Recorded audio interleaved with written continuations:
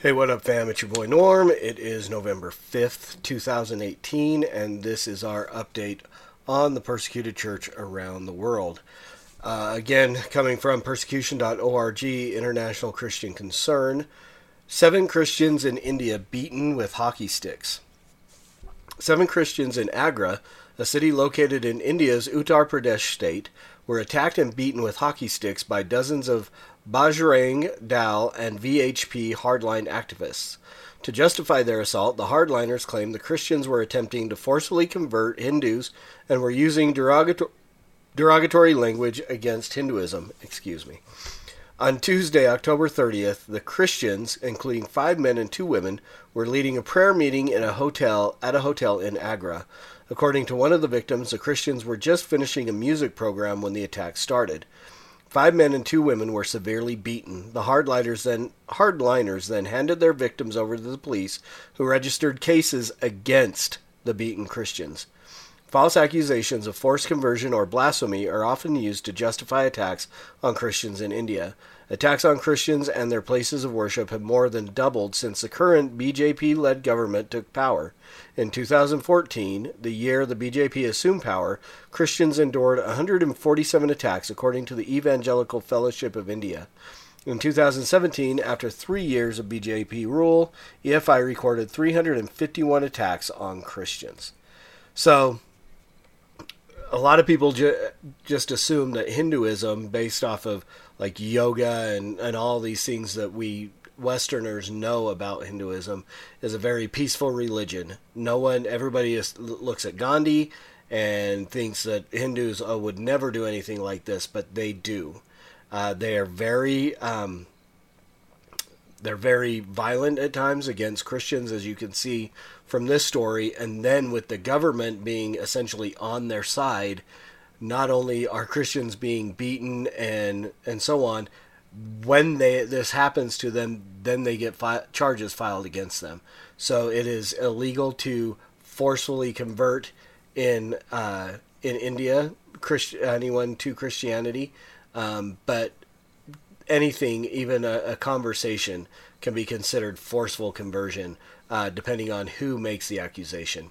So we'll continue to pray for these Christians, these men and women who were beaten by these Hindu hardliners, as they call them, in India. And on to our World Watch list, number 26 is Brunei. Facts about Brunei: the region is Asia. The type of persecution is Islamic oppression. Persecution level is very high. Population of Brunei is only 434,000 people. 54,000 of those are Christian. So again, almost a little over 10%. Main religion is Islam. The government is a sultanate, and the leader is Sultan Hassan al-Bolkiah. Where the persecution comes from, Christians in this small Southeast Asian country experience Christian persecution from the government, family, and society at large. Legal policies favor Muslims over Christians and other minority groups and are enforced across the country. Muslim and ethnic majority group leaders have significant influence over the Sultan of the country, who is obligated to be the ultimate protector and defender of Islam in the nation. This results in the marginalization of the Christian minority. Family members and neighbors of Christians only need to report them to authorities if they wish to hinder the practice of Christianity. How Christians are suffering. Conversion from Islam is illegal, so Christian converts are pressured on all sides to return to their former faith. Non-traditional, including evangelical, Christian churches cannot be registered, so they instead are treated as secular organizations, essentially recognized by the government as companies, societies, or family centers. As such, the government forces them to submit financial and operational reports each year. The implementation of Sharia law affects society at large, including Christians who are forced to adhere to Islamic customs and rites. When one family member converts to Christianity, families are forced to split up, making expression of the Christian faith an incredibly difficult decision. Because conversions from Islam is strictly prohibited by Bruneian law, converts to Christianity are often separated from spouse and children and even forced to divorce their partners. Some Christian members of other minority groups are denied official Brunei citizenship. leaving these stateless residents incredibly disadvantaged. How to pray for Brunei, and we'll pray for them. Every day, local newspaper in Brunei publish reports of converts to Islam receiving gifts and financial support. In contrast, Christians are not allowed to evangelize at all. Pray that, in spite of such unfair odds, God will grant his people wisdom and boldness in sharing Jesus. Pray for underground believers. Persecution against them is strong because the country is so small, where there's nowhere to run if their faith in Christ is exposed. That is why they choose to practice their faith in secret. Pray for Malay Muslims who turn to Christ and now face strict punishment under Sharia law. Let's pray.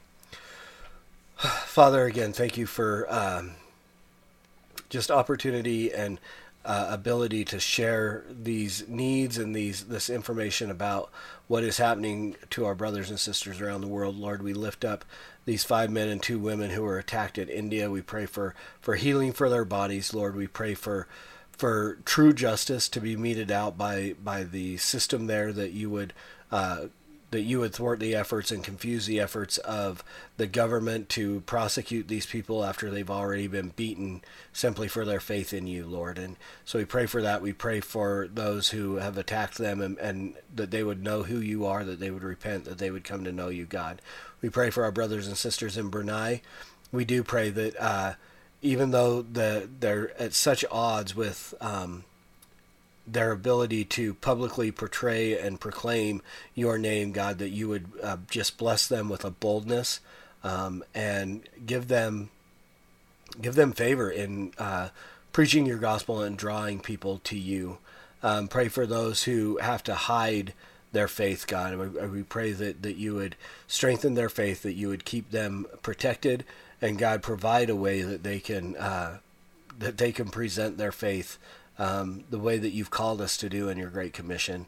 Lord, we pray for the Malay Muslims who turn to Christ and now are facing punishment because they've essentially broken an unjust law. And we pray that, again, that you would confuse the efforts of the government there to prosecute these people who only want to serve you and to follow you and to worship you, God. So, again, we thank you for just the ability we have to publicly proclaim our faith in you, Lord, that we have time and we can lift up our brothers and sisters to you for your protection, for your just for your glory, God, that they can be protected, and that you would cover them and protect them, God. Heal their bodies where they've been beaten and persecuted. Set them free where they've been imprisoned, God, and ultimately just be glorified in their situations and use that to draw more and more people to yourself. And it's in your name, Jesus, and for your glory that we pray. Amen. All right, y'all, thanks again for hanging out and listening and taking time to be part of this. If you have friends that might be interested, share the links, invite them to the group. We'll get them set up and get them in. And as always, preach the gospel at all times. Use words. They're necessary. Until tomorrow, Soli Deo Gloria.